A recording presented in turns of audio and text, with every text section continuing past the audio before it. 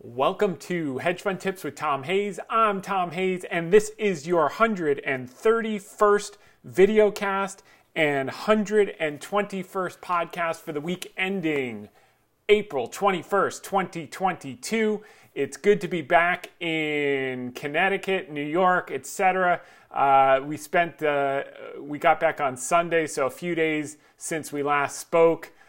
This was in downtown St. Petersburg. So the first meet was in Tampa, then St. Petersburg. We went to this restaurant called Teak. They have this, and my wife doesn't always dress like this. She's actually a serious official in the swim world. So they give her all this fancy stuff to put on. And this whole pier, the main strip is down here in St. Petersburg. This whole pier goes out like a quarter mile into the water, and then there's this tall restaurant that's Annabelle and Mimi. They've racked up a few more medals in St. Petersburg, and you can't tell how high this is, but this is that peninsula here overlooking. That's the Vinoy where we stayed last time. This time we rented a house because they were doing construction, and this restaurant is high up. Very cool place to go for lunch, and they have all these different things along the pier, etc. And the main strip is down here. Quite a great city. I mean, Florida is just growing in leaps and bounds. So let's get right down to it. We've got a lot of great stuff to cover today. First off, I would like to thank Ginny Go at CNBC for having me on CNBC Squawk Box Asia on Monday night our time, Tuesday morning Singapore time, along with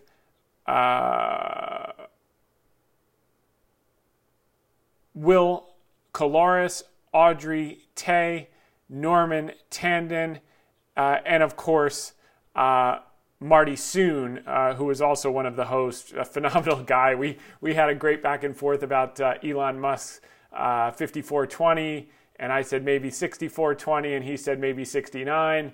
You could do your interpretation of that, but really enjoyed being on that. So thanks for having me there. We'll go into that in more detail as we get through to this.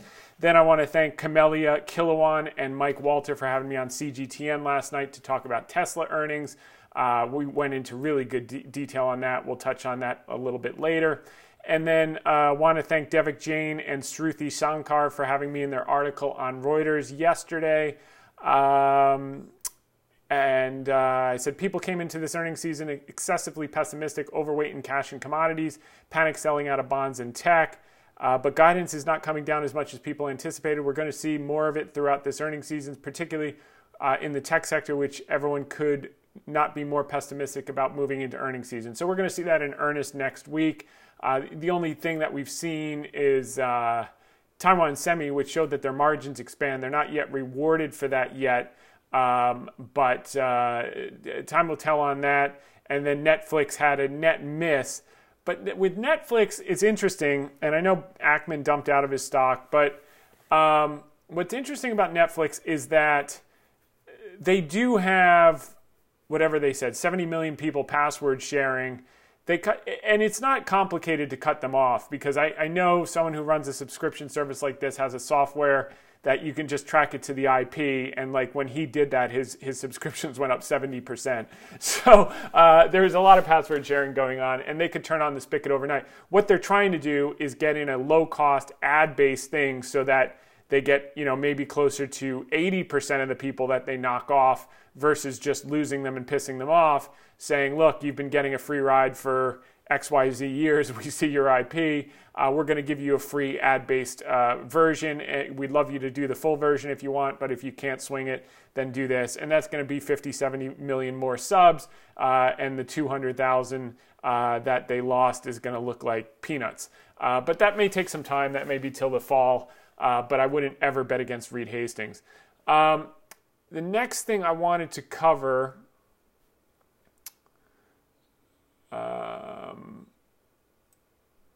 is not that yet. Wanted to cover Cigna. Cigna, we were pitching very, very hard in the fall in this 195, 200, 210 range. And we said that it would work its way back up to new highs. It did that, got over this 267 high earlier in the week. We've taken off now, as of this week, we took off about 30% of that. We had an options trade on that's up 150%. So that did what we think. We do think this has a long way more to go, probably 15, 20% more.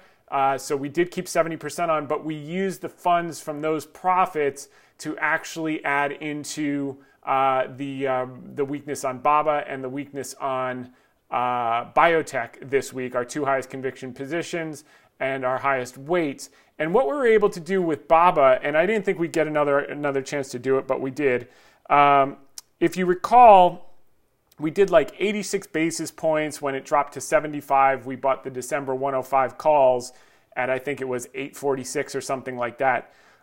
We were able to double that to, now it's 189 basis points of additional risk. So from 20% equity plus now 189 basis points of the December 105 calls, with the idea that the COVID shutdowns will stop and the stimulus will kick in and they'll juice the market into the China National Congress, which they do every 5 years.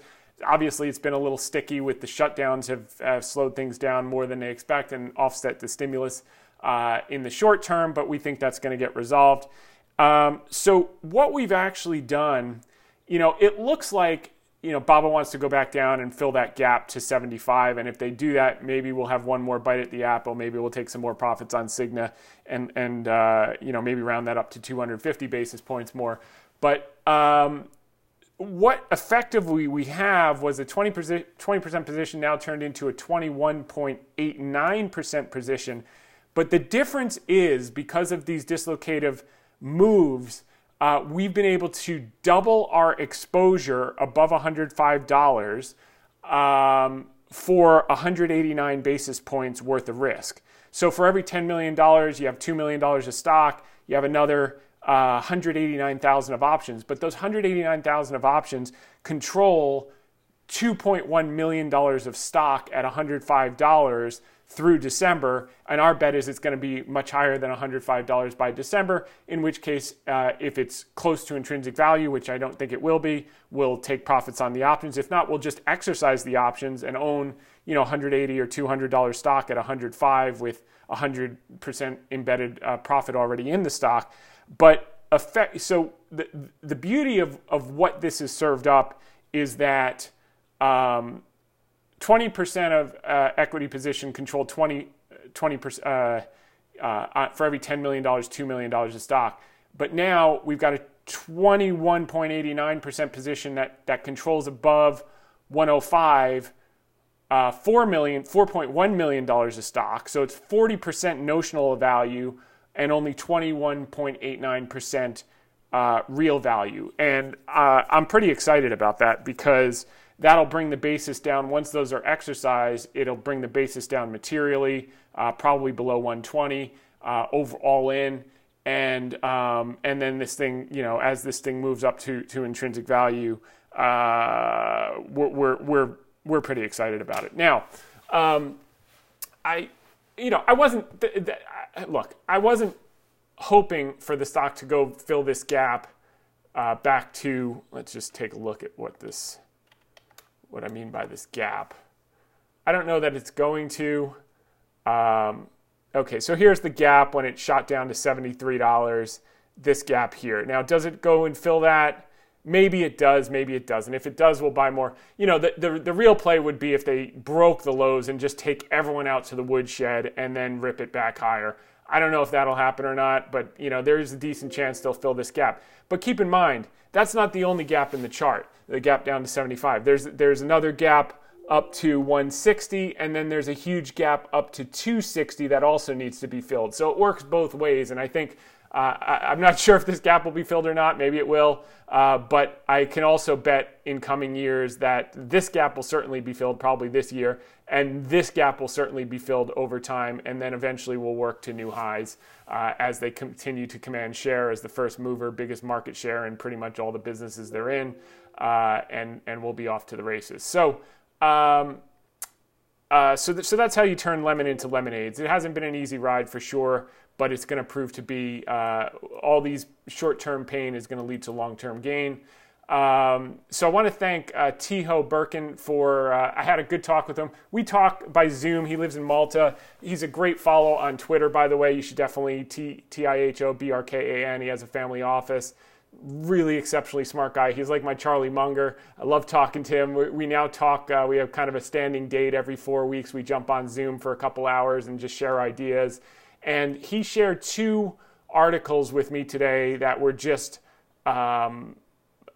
day changing, so to speak. You know, I came into the morning, seeing BABA down a little bit, seeing biotech down a little bit, and figuring out, the good news is Cigna's had a monster run, and it was time to harvest a little bit of the profits and let the rest run. And I was able to use that to take advantage of the short-term heaviness. I think this, the good news is Powell spoke today, and what was surprising is 50 basis points is already priced in. He was talking 50 basis points now is on the table, and people are like, huh? There's like a 90 some odd % chance in the Fed funds futures that they're going 50. Like everyone knows they're going 50. I think the market was surprised he didn't say 75 was on the table. But the question is, now that he spoke, can the market relax, or do they have to wait till he actually does it at the May meeting, and we got to deal with another week of BS, basically? I think it's the former. I think there's enough pain in the market, and we'll walk through some of them. But the key thing that Tiho shared with me that was really day-changing and was this article by the Chandler brothers. Now, this is a rehash of the original article from Institutional Investor. And this was in 2006. I'd never heard of these guys. They're called the Chandler Brothers, the greatest investors you've never heard of. And this is at this MacroOps website, which I'm also unfamiliar with, but they did a really good job with this article. And it says, 2 secretive brothers from New Zealand have perhaps the best long-term track record in the investing world. Starting in 1986, the 2 turned $10 million of family money into over $5 billion just 20 years later. That's an astounding 36% compound annual growth rate. Compare that to Buffett with 19% over 50 years, Klarman with 20% over 34 years, Lynch with 29% over 13 years, and Soros and Druckenmiller both around 30% over 30 years, yet hardly anybody has ever heard of these guys. This is by design. The 2 brothers have gone through great lengths to maintain a low profile, keep their faces out of the news. It wasn't until 2006 when they chose to give their first and only substantial interview to the Institutional Investor, and they agreed to do the interview so they could counteract bad press they were receiving from a Korean media over a failed activist push by the 2 to upseat management in a Korean chaebol. They were amongst the first investors to plunge into emerging markets like Russia, Brazil, and Czech Republic. They are sons of World War II veteran who ran a beekeeping business with Edmund Hillary before starting what became New Zealand's most upscale department store. The Chandler brothers, Richard and Christopher, they basically run their own money, and they follow along the profile of some of the secrets they've shared in how they look and invest in markets. By the way, I'm not actually rushing through this. I'm going to read through this whole article because it was that impactful and it was very timely for what we're doing here with some of our big ideas. Okay, first, some quick background on the brothers and their unusual story. Okay, the Chandler's investing background is anything but conventional. The brothers grew up in Montangi, a town out of Hamilton in New Zealand. Okay, although he never knew his father, blah, blah, blah. Okay, he never knew his father. Robert was profoundly marked by the American success literature he had left behind, notably the books of Orison Swett Marden, an early 20th century American journalist and author who had inspired such proponents of, quote, positive thinking as Dale Carnegie and Norman Vincent Peale. So for everyone who poo-poos all that stuff, more people who are worth a lot of money have read that stuff than haven't, and it's usually the poor people who say that stuff is nonsense. Robert's sons were deeply influenced by his worldview as well. We are great believers in the idea of having audacious goals, breaking out and doing something out of the ordinary, says Richard. It helped us turn what most people consider a mere profession into a vocation, beyond that an art where we frequently put ourselves in harm's way. Okay, so they did Okay, so Richard referred to his mother as the most brilliant business person I've ever met, who taught us many of the key principles we follow as investors. Two of these key principles were, quote, never buy something unless you know to whom you can sell it, and two, buy as much as possible in a narrow range of hot items. Richard said of his mother, quote, was able to identify the best opportunities to be the master of narrow and deep, and that with stocks we do the same thing. We back our beliefs till the hilt. The two brothers were essentially getting an MBA when they were only kids. This undoubtedly shaped them into the two market masters they are today. So after college, they took over the family business, rapidly expanded its size, and in 1986 they sold it for $10 million, which they then used to launch their fund Sovereign Global. Richard remarked on the decision to sell the family business. Basically, we said, let's do something we love to do, not just something we're good at. Something they loved was investing. The fund's first investment serves as a perfect example of the style they would typify the brothers' approach. Remember, these guys turned $10 million into $5 billion. And that's the style is, and that's contrarian to the extreme and highly concentrated. Rings a bell. Narrow and deep, just like their mother taught them. The two poured nearly the entire family fortune into just 4 Hong Kong office buildings in 1987. That year, the property market in Hong Kong was in dire straits. They weren't chasing trends. They weren't buying breakouts. They were buying SHIT that no one wanted, but it wasn't SHIT. You just had to, break away some of the dust and see the gems that they were. And the real estate prices were down roughly 70% from their 1981 peaks.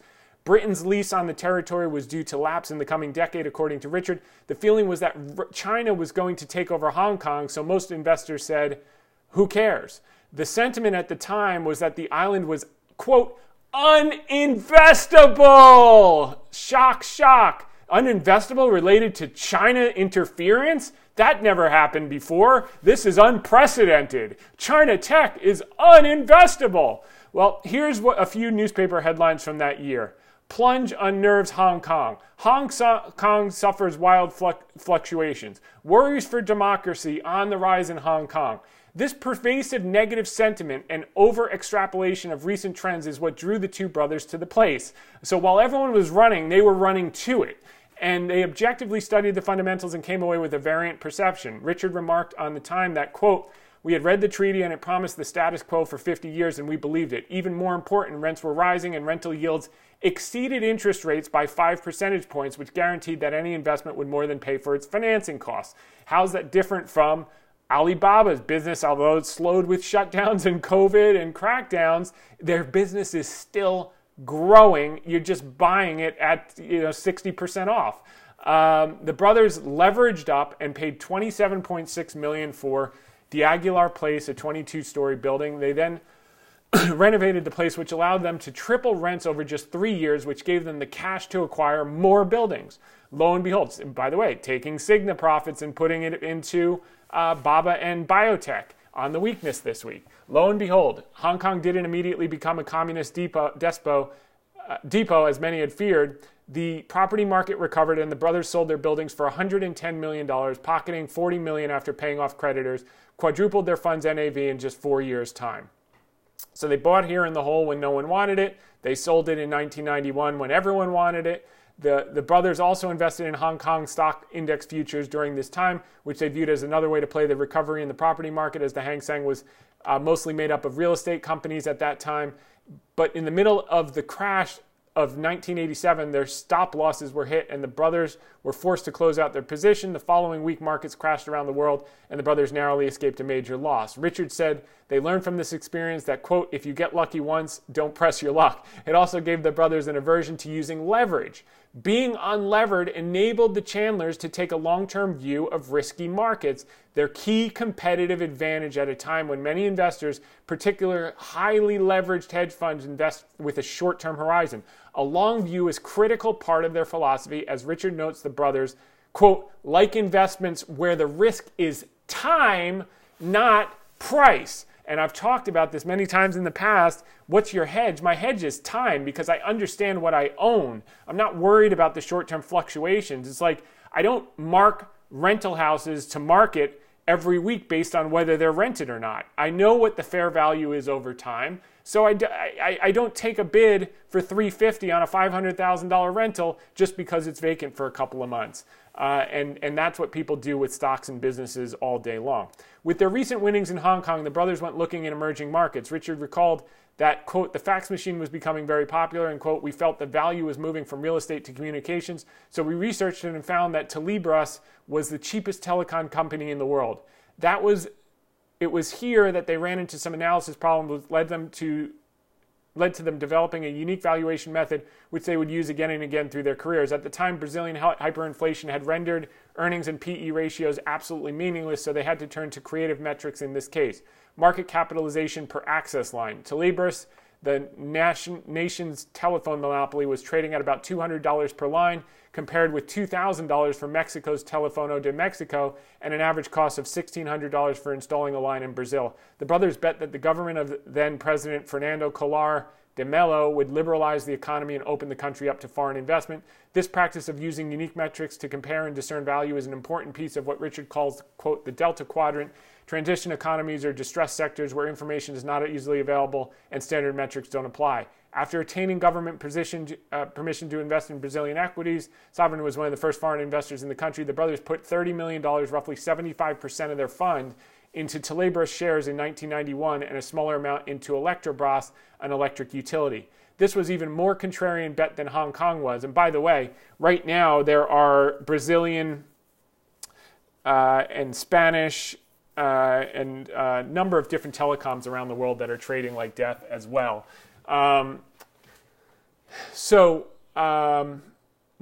This was an even more contrarian bet than Hong Kong was. Not only was sentiment in the dumps in Brazil, news clippings from 1991 below, but foreign investors weren't even looking at opportunities there. The Chandler brothers were walking their own path. In Brazil, pessimism starts to keep pace with inflation rate. Inflation was out of control and pessimism was following, is what this newspaper article is showing. Once Collor de Mello began cutting the budget deficit and opening the market to foreigners, Brazilian equities tripled. But soon, Collor de Mello was caught in a massive kickback scheme and was impeached that April. Stocks swooned, falling 60% over the next 8 months. Most foreign investors fled the market, but the Chandlers sat tight after a 60% sell-off. Richard recalls the sell-off saying, quote, as far as we were concerned, the shock was external to the fundamentals of the company. Telebras had simply gone from extremely undervalued to outrageously undervalued. And that's what they figured they had the moat. And that's what we talk about when we talk about Alibaba in China and in Southeast Asia as first mover in most businesses that they're in and in largest share, particularly the cloud. I know there was a hit piece on their cloud business this week, which was factually, well, let's just say it wasn't crystal clear. So they made a case that a lot of the cloud business in China is moving to state-owned enterprise cloud. And that's why Alibaba's cloud business was down last quarter. And the reason Alibaba's cloud business was down last quarter was because their biggest client was hit by the shutdown. It was an online education provider. The business was shut off, and that represented a lot of their cloud business. And that's what took the short-term hit. It wasn't that they were losing customers to these other things. That might be a short-term thing, but their percentage of share is so high because their quality, their foothold, their integration, their service just keeps getting better and better and better, and they're the front runners, and they are going to be the AWS of China and most certainly Southeast Asia.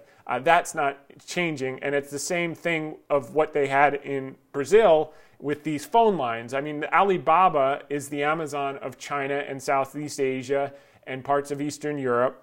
And first mover, and that's what these brothers saw in Brazil.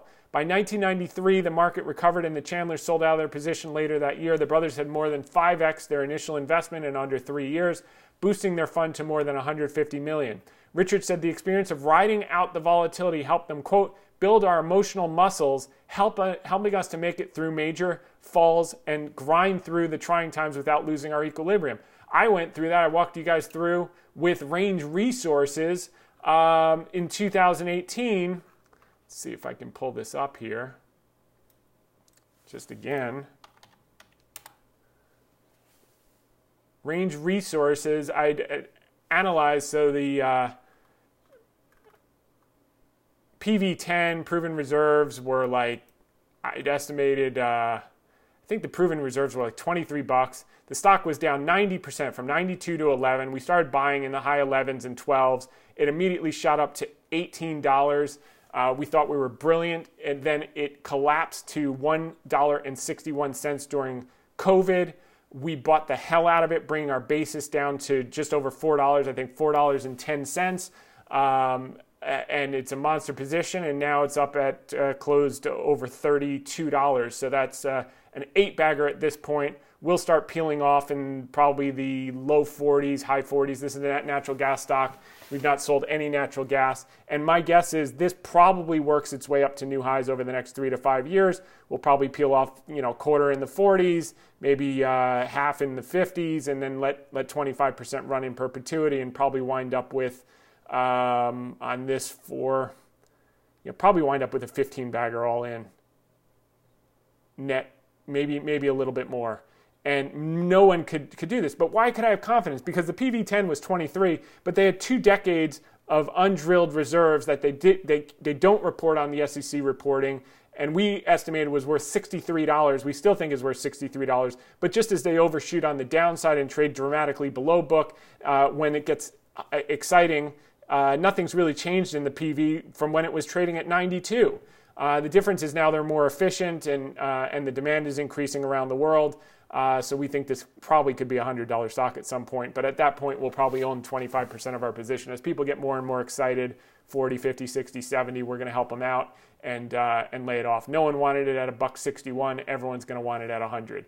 And that's why it's this philosophy that where you get rich. But you got to know what you own. You got to do the work. Everyone's looking for quick tips. That's not how it works. How it works is you do your homework, you buy the highest quality assets when they're completely out of favor, and you hold tight through all this volatility that has nothing to do with the underlying value of the business.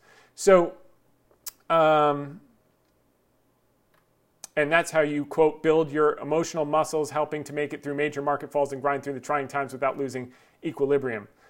So they bought Telebras here, and then they sold it here, etc. The brothers continued their run of highly concentrated and extremely contrarian investment with forays into Eastern Europe, South Korea, and Russia, always going into market investing in assets that no one else would touch. Because why? Because they were, quote, uninvestable.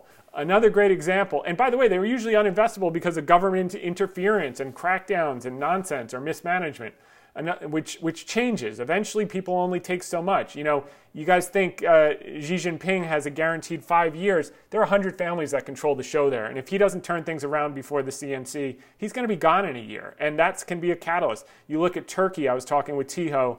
He had a great idea on Turkey. Erdogan, you have a change of government policy there. Those stocks could be up 3-5x. So these type of things happen, but you have to deal with before the change when things always look darkest before their dawn, which I think I said on CNBC on Monday, and it's going to prove to be true. Now, another great example of their approach was a big bet on Japanese banks in the early 2000s.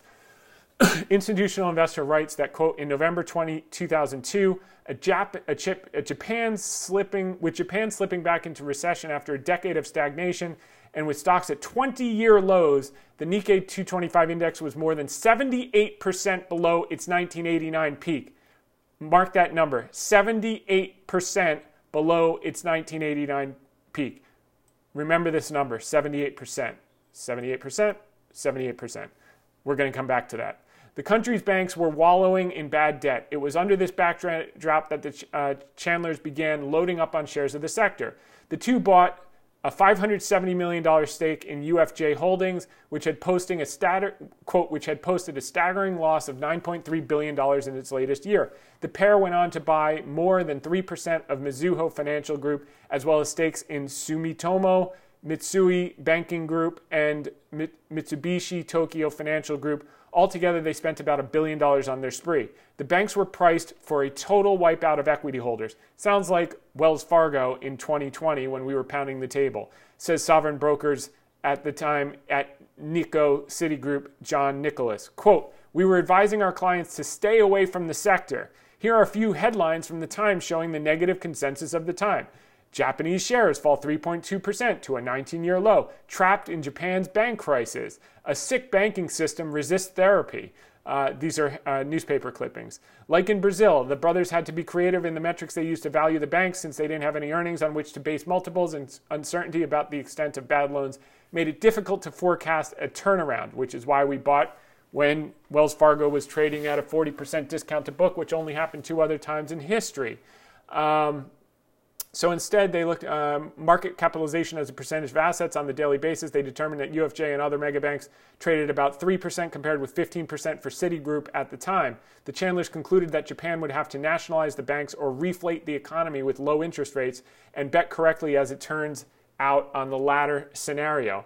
So, by the way, this is interesting. They started buying here at 100, down 90%. By the way, this looks exactly like the Range Resources and in some ways the Alibaba. So after riding out a near 50% decline from when they began building their position, because they bought here, a year and a half later it was down 50%, the Chandler brothers rode the stock all the way back up to new multi-year highs, back up to here. They were still sitting in the stock in 2006 when the institutional investor interview was conducted. So they bought here, they bought down 90%. This looks exactly like Range Resources. It went down another 50%. And then over the next 2 years, it worked back up to new highs. And in talking about their big win in Japan, why could they do that? Why would they take a 50% loss? Most everyone would have sold here when it broke down below support, and they would have missed all of this, and that's why they'll never have real fortunes, because they don't know what they own, so therefore they don't have any conviction, and they're looking at squiggly lines on a chart and getting hit by their stops getting hit by high-frequency traders that know exactly where their stops are placed. They think they're hidden when their flow is sold from underneath them. Anyway, in talking about their big win with Japan, Richard said, quote, "Most fund managers are focused on what can go wrong rather than what can go right, and we were too afraid to make that call. And they were too afraid to make that call. We were not. Talk about having the courage of your convictions. These guys must have to push around a wheelbarrow to haul their giant cojones around." Okay. Richard helps shed light on how he and his brother are so effectively greedy when others are fearful, and sharing one of his favorite sayings from investor Philip Carrot, who said it is essential, quote, "to seek facts diligently, advice never." Richard explains, quote, "Money managers have to account for their actions to their shareholders, which means they have an undue fear of underperformance. We invest only our own money. Our investment decisions are driven by optimism and fear. And this is why I keep my minimum so high, because the type of people I attract understand this. That's why they're already rich. They don't really care what happens in 12 or 24 months, so long as they believe that the asset is high quality and that we're buying it on sale, and they can deal with this to ultimately get this. And that's why I've kept my minimums up so high, and it's served me well. So once they establish the conviction that they then have the optimism and courage to buy in size, Intelligent Investor writes, "The brothers also prize scale, believing that the way to achieve outsized returns is to make a few big bets. Sovereign usually holds fewer than 10 stocks rather than manage a diverse portfolio. Chandlers favor a large cap stocks." And this is critically important, and I've emphasized this over and over. The Chandlers favor large cap stocks in big countries. Quote, "If you are invested in big companies in big countries," we have the number one company in the number 2 economy in the world, by the way, with Alibaba. "That means there is a ready audience of benchmark following investors who must buy the asset," says Richard. "By buying big, narrow, and deep, as opposed to diversifying, you maximize your success. Sovereign usually holds fewer than 10 equity positions at any one time, though it typically holds its larger positions for 2 to 5 years. The firm regularly trades in and out of some stocks to test the waters and take advantage of price movements. It's very important to note that this isn't dumb, blind conviction. You're not a smart contrarian just by buying hated falling asset. You don't see us buying small cap Chinese stocks that 50% are riddled with fraud. We buy the biggest and the best, basically betting that the end of Alibaba would be the end of China, which is not far from the truth. And we're going to talk about some of these different factors that caused the Chinese government to turn around their policy stance in the last few weeks. The crowd could be correct and the underlying could be worth much less than it's selling for, and that's why you have to do your work. The Chandlers lived and breathed business from the time they were children. Richard had a degree in accounting. After college, he worked in the two know business. Our talent is to understand. Our talent is to understand the long-term potential of a business, and the market gives you the opportunity to arbitrage what the emotional investor will pay or sell at versus the fundamental value of the company. But you've got to pull the trigger promptly without hesitating. We've disciplined ourselves mentally and prepared ourselves in terms of information as well as relationships with brokers to do just that. So lessons from the Chandler brothers, narrow and deep. That means putting large parts of your portfolio into just a few high conviction trades. The veritable fat pitches when they come along. We call this fat tail exploitation theory, FET, and it flies in the face of all conventional wisdom that espouses the wonders of diversification. Druckenmiller talked about the importance of FET when he said the following: the first thing I heard when I got in this business from my mentor was bulls make money, bears make money, and pigs get slaughtered. I'm here to tell you that I was a pig. And I strongly believe the only way to make long-term returns in our business that are superior is by being a pig. I think diversification and all that stuff they're teaching at business school today is probably the most misguided concept everywhere. And if you look at the greatest investors that are as different as Warren Buffett, Carl Icahn, Ken Langone, they tend to be very, very concentrated bets. They see something, they bet it, and they bet the ranch on it. By the way, Elon Musk is no different. He's gone all in on everything he's ever done, and sometimes more than all in. And that's kind of the way my philosophy evolved, which was if you see only maybe 1 or 2 times a year do you see something that really, really excites you. The mistake, by the way, which is why every week we're talking about biotech and BABA. You know, you can only get a couple of good ideas a year that you can lean into. See something that really, really excites you. The mistake I'd say 98% of money managers and individuals make is they feel that they've got to be playing in a bunch of stuff. And if you really see that, and if you really see it, put all your eggs in one basket and then watch that basket very carefully. And Barton Biggs touched on this in his book Hedgehogging when writing about his friend and macro manager Tim. To get really big long-term returns, you have to be a pig and ride your winners. When he lacks conviction, he reduces his leverage and takes off his bets. He describes this as staying very close to shore. He describes this as, quote, staying close to shore. When I asked him how he got his investment ideas, at first he was at a loss. Then, after thinking about it, he said that the trick was to accumulate over time a knowledge base. That's how, by the way, Warren Buffett can do the deals to Bank of America and Goldman Sachs during the great financial crisis while sitting in his bathtub after 5 minutes on the phone. Where most people would spend 5 months doing due diligence and the opportunity passes them by. You see these things over and over and over, and when the dislocations happen, you're ready to pounce, and you can only get that through time and experience. Then, out of the blue, some event or new piece of information triggers a thought process, and suddenly you've discovered an investment opportunity. You can't force it. You have to be patient. You have to wait for the light goes on. If it doesn't go on, stay close to shore. Another reason why FET is a key to delivering outsized returns is because of the underlying power laws that are embedded in the markets. Pareto's law of 80-20, or in markets it's more like 90-10 or even 95-5, means that 90% of your returns will come from 10% or fewer of your trades. That's absolutely true. Just look at the profile of Sovereign's returns over a 15-year period. Just 5 investments generated 90% of all of their returns. Over the past 15 years, 5 investments generated all their returns. So Montenegro was a 4-year bet, which was 3.8x. Unified Energy Systems, 4.3x. UFJ Holdings was 156%. SK Corp was 4.3x. Mizuho Financial was 3.5x, et cetera, et cetera, et cetera. Second is time. Fat pitches like these don't come around often. The Chandlers would often go years between big investments without risking any substantial amount of money. Michelangelo once said that, quote, genius is infinite patience. The corollary to that investing is that infinite patience is success. Joel Greenblatt said this about the need for patience and taking big picture view of things. Quote, Legg Mason's Bill Miller calls it time arbitrage. We've talked about this a lot. That means looking further out than anyone else does. All of these companies have short-term problems, and potentially some of them have long-term problems, but everyone knows what the problems are. Next is there's contrarianism.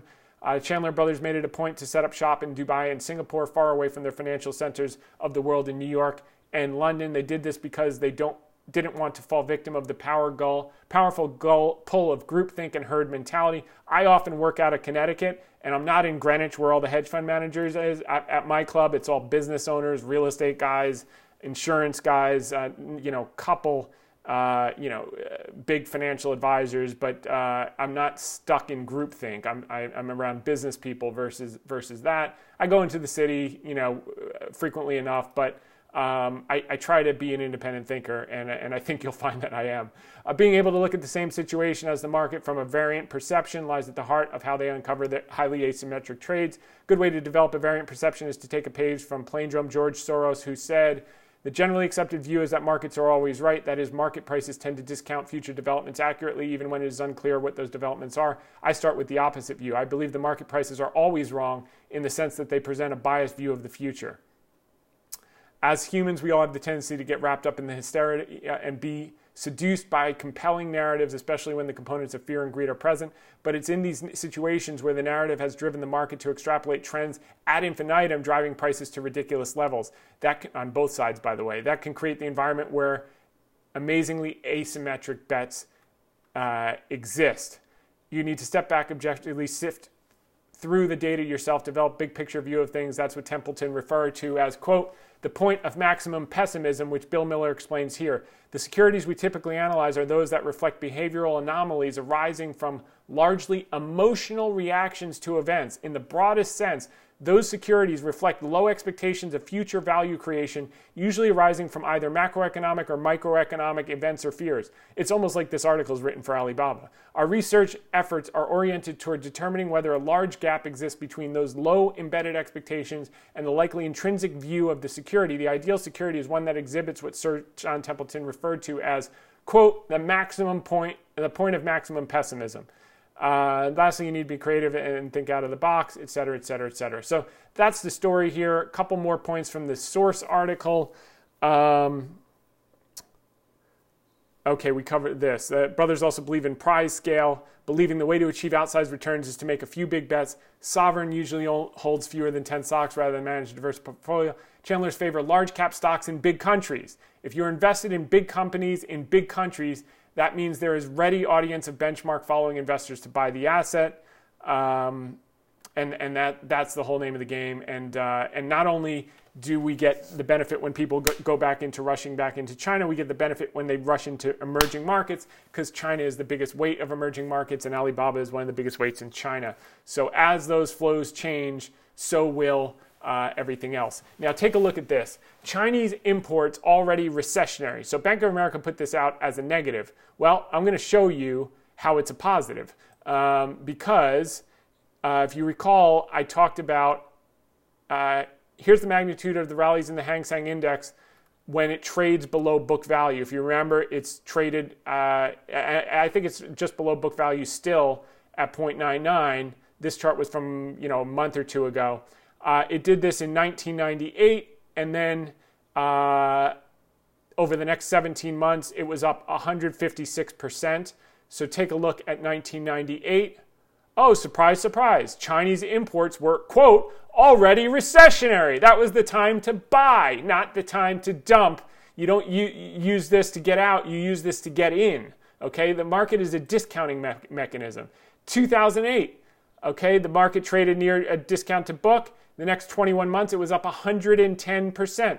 What was happening in 2008 with China imports already recessionary? Yeah, they were already recessionary, all right. This wasn't a reason to get out. This was a reason to get in if you like 110% rallies in the index and probably 200% in the top weighted companies in that index. 2016, it traded below book. The Hang Seng was up 82.52% in the next 23 months, which is now tech weighted. Well, what were Chinese imports already saying in 2018? It was saying they were already recessionary, even more recessionary than they are today. And you were up 82.5%. By the way, in that 2018, Alibaba doubled the returns when the Hang Seng rallied 82% in 2016. Alibaba rallied 234%. When the Hang Seng rallied off discount to book in 2020 of 35.9% in 11 months, Alibaba rallied 70% over that same period. So right here, 70.2%. So 2016 and then 2020, oh, surprise, surprise, the Chinese imports were already recessionary. So everyone is selling this news, that you want to be buying this news. Now, we're going to get back to the magic number here. So, by the way, so is it just Alibaba going back to test the lows? No, it's all of these Chinese companies are doing it. China Life, NetEase, they're all trading together until they don't. Li Auto, Baidu's making the same pattern. NIO's making the same pattern. JD's making the same pattern. Pinduoduo is making the same pattern. They're all the same trade. We just like Alibaba because it's the biggest and it has the biggest moat. And if they go down, China goes down. So now, why were we emphasizing that 78% drawdown when they bought the banks in Japan? Because let me take you through 3 of the biggest meltdowns in the history of the world. Number 1, the Great Depression. From 1929 to 1932, you can see it here. This is the Dow Jones, where I have data going back that far. The Dow Jones dropped 89.5% over 2.5 years before bottoming out and off to the races. Okay, so then the next year was up 130%, 40 to 110 or whatever, almost 200% rather. 120 would have been 200%. But so it dropped 89.5. That was the Great Depression. You know, when they didn't really get monetary policy and you had a hawk as the president and all this other stuff. Okay, so that was one big 89.5%. Here is the tech wreck, the NASDAQ composite from 2000 to 2002. Over a period of 2.5 years, the NASDAQ composite, which was one of the biggest tech wrecks of all time, dropped 78.9%, exactly like the Japanese index. And that's when you wanted to be a buyer, not a seller. So would you have wanted to buy the Dow after this monster crash or sell it in the Great Depression? If you had bought the Dow at 41 points and now we're at, whatever, 40,000 in the neighborhood of, that would be a pretty damn good return. Now, if you bought the NASDAQ in 2002 at 1,100, and we're now at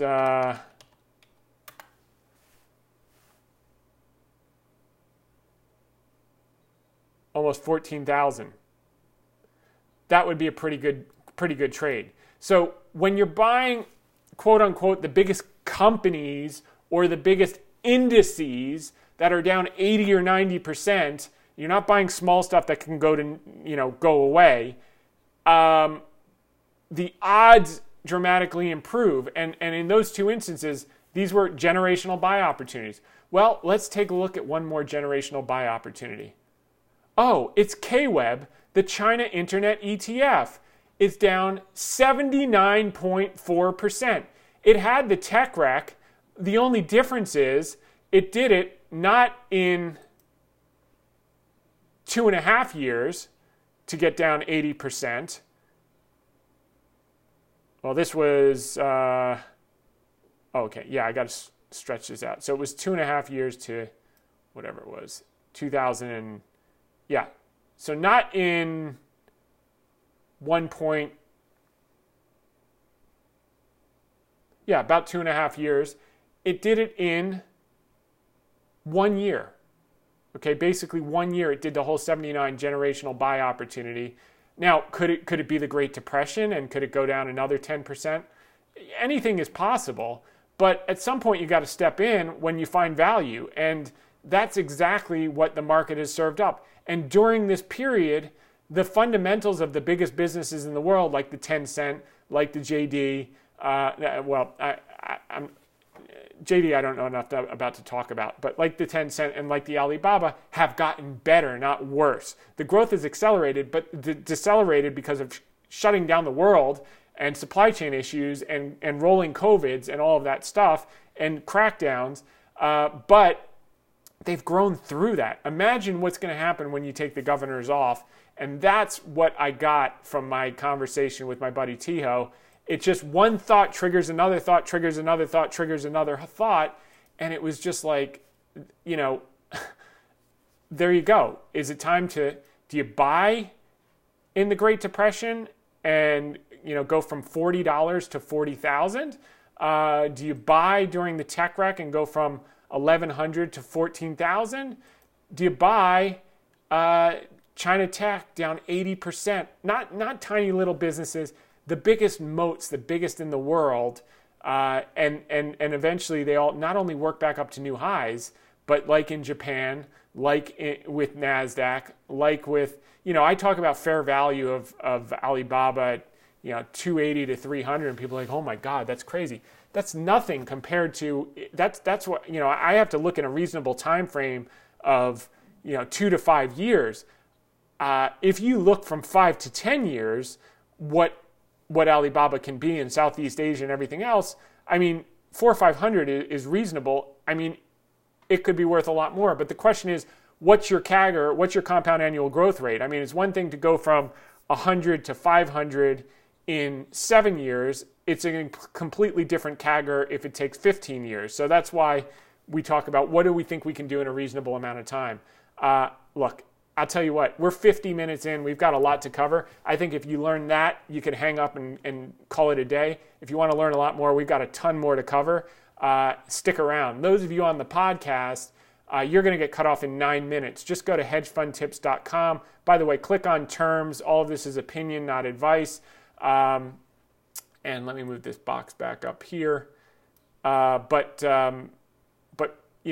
I always say, first off, that article I wrote in December comparing Alibaba, growing 900% in 7 years, and you could buy the stock at the same price, compared to Microsoft from 2006 to 2013, growing 100%, the stock doing nothing. Then it was up 1,500%. I always say that was the most important article I ever wrote.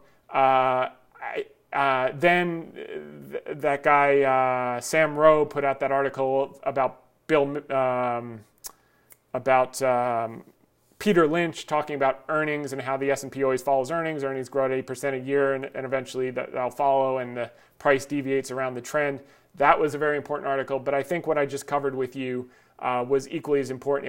It was basically a compilation of everything we've talked about over the last 2.5 years in this podcast videocast, boiled down to one case study supported by multiple case studies throughout history. So that I'd read and reread that and go through this, because if you can master that, and unfortunately you're not going to be able to master that without the experience of going through it and the experience of knowing how to value things, but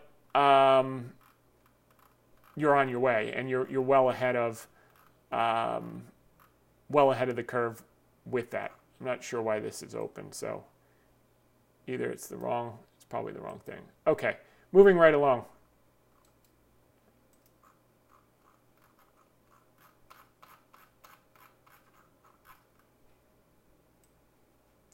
All right.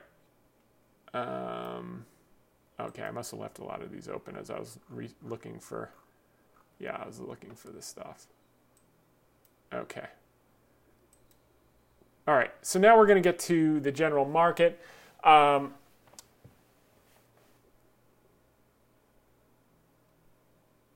These are ratio charts. This I just drew up just so you could get a sense of the magnitude of where we are in terms of what it's looked like. This is the ratio chart of the XBI, equal weighted biotech ETF relative to the SPX, and what it looks like at extremes before you get monster rallies in the sector. The biggest rally that we've discussed over and over was during the last tightening cycle, the biotech XBI crashed 50%, which it's just done in 2000. It crashed 2015 in anticipation of the tightening cycle, which happened from 2016 to 2018, and we just had the crash from February of last year till now of 50% in the XBI in anticipation of the tightening cycle. So these things come down in anticipation of the first rate hike, and then once the first rate hike happens, they start to find a bottom, find their footing, and then they start to rally. And that's where we are now, and that's what this looked like in those instances, and then again in this rally off of the COVID lows before rolling back over. So it just shows how extreme it is in the ratio. Here's another ratio chart of communication sector right now, which is like Amazon and all these things. These things have just collapsed relative to the S&P 500. They did the same thing in 2018 before a run, 2016, etc. So keep your eye on some of these things that everyone hates. This is the IBB. That's just another biotech ETF. Defense, which we were hammering last fall when it was at this extreme, is now really starting to outperform relative to the S&P. I think that's going to persist. Defense spending, which we've covered in recent weeks, is at multi-decade lows. That's going to change even if the war ended tomorrow, which it probably won't. And we're going to see that rise. And we particularly want to be in defense companies that also happen to make and service airplane engines, because the recovery trade and the airline travel demand is just going to explode over the next few years higher. And you're already seeing it this week with earnings, which we'll cover in a second. And this is what KWEB looked like, the magnitude of this extreme, which is a Great Depression type or tech wreck type crash. And if you know, it's so funny because if I said to you guys, if you had a chance to buy the Dow Jones in 1932 after a 90% crash, or the NASDAQ in 2003 after an 80% crash, how much would you put into it? And you'd say, I'd lever everything. I'd sell everything under the sun. I'd be so rich right now. And yet, when the China Tech is doing it, and not China Tech like little crap companies, like China Tech that have 40% of the second biggest economy in the world and the fastest growing parts in Southeast Asia and Eastern Europe of the world, with growing populations and increasing middle class, not declining markets, no one wants it. And that's exactly what those brothers from New Zealand were talking about, who I'd never heard of before talking to Tiho today. So really big hat tip to Tiho for bringing that good friend. So that's where we are now. And I'm not saying, by the way, sell everything and mortgage everything and blah, blah, blah. I'm not saying anything like that. You know, some of you shouldn't be in it at all. But I am saying that's probably the magnitude of what we're looking at over the next 5+ years, based on where we are. And look, anything could go wrong, which is why that fund who put 80% in it in UK that had all outside money is probably not going to be around to benefit when this thing is a multi-bagger down the road, because they were too concentrated for outside money. And that's why we found creative ways to now have a notional 41% exposure for a less than 22% risk, which is acceptable based on the margin of safety we believe it is in the stock at this price. So that's that. All right, this is for the general indices. PMO buy all, one of my favorite overall indices. It hit 0. It's curving back up. I think we're going to work our ways to new highs. And by the way, the work our ways to new highs is exactly what I was pounding the table on in the fall as it relates to Cigna. And what's it done? It's worked its way to new highs, and become a funding source to put more into our two highest conviction trades this week, as everyone sold them off because they were afraid Jay Powell was going to say something that everyone already knew. And this has got a lot more runway, by the way. It was just highest and best use. Another 20% here versus another opportunity that I can make 10-bagger plus on options and or notional exposure if we exercise the options and hold the stock. So other indicators, so that's kind of one of my favorites. This is the McClellan Oscillator. It's time to buy, not sell. Same here. All the NASDAQ indicators are near buying points versus selling points. Here's the NYSE one that looks like it's starting to curve back up. And all right, so now we're with China news. Don't throw China out with the Russian bathwater. In the long-term, investment risk from the ties between Beijing and Moscow are overstated, according to Clock Tower's Marco Papik. We agree. China home prices fall at a slower pace amid easing measures. China home prices fell at a slower pace in March after authorities took further steps to prevent a worsening of a prolonged downturn in the real estate industry, et cetera, et cetera. So this points to what we've been talking about. They are throwing the kitchen sink at it. It's not being felt yet because the cities are still partially shut down, although that changed this week, but no one's focused on it. China infrastructure approval is already 70% of last year's total, We're only a third into the year, and they're at 70% of infrastructure approvals. Beijing is accelerating investment to help boost the economy. NDRC to address risk COVID poses to the supply chain. PBOC urges loans to logistic firms to ease the supply chain pain. China's central bank takes modest easing path despite COVID. PBOC refrains from policy cut,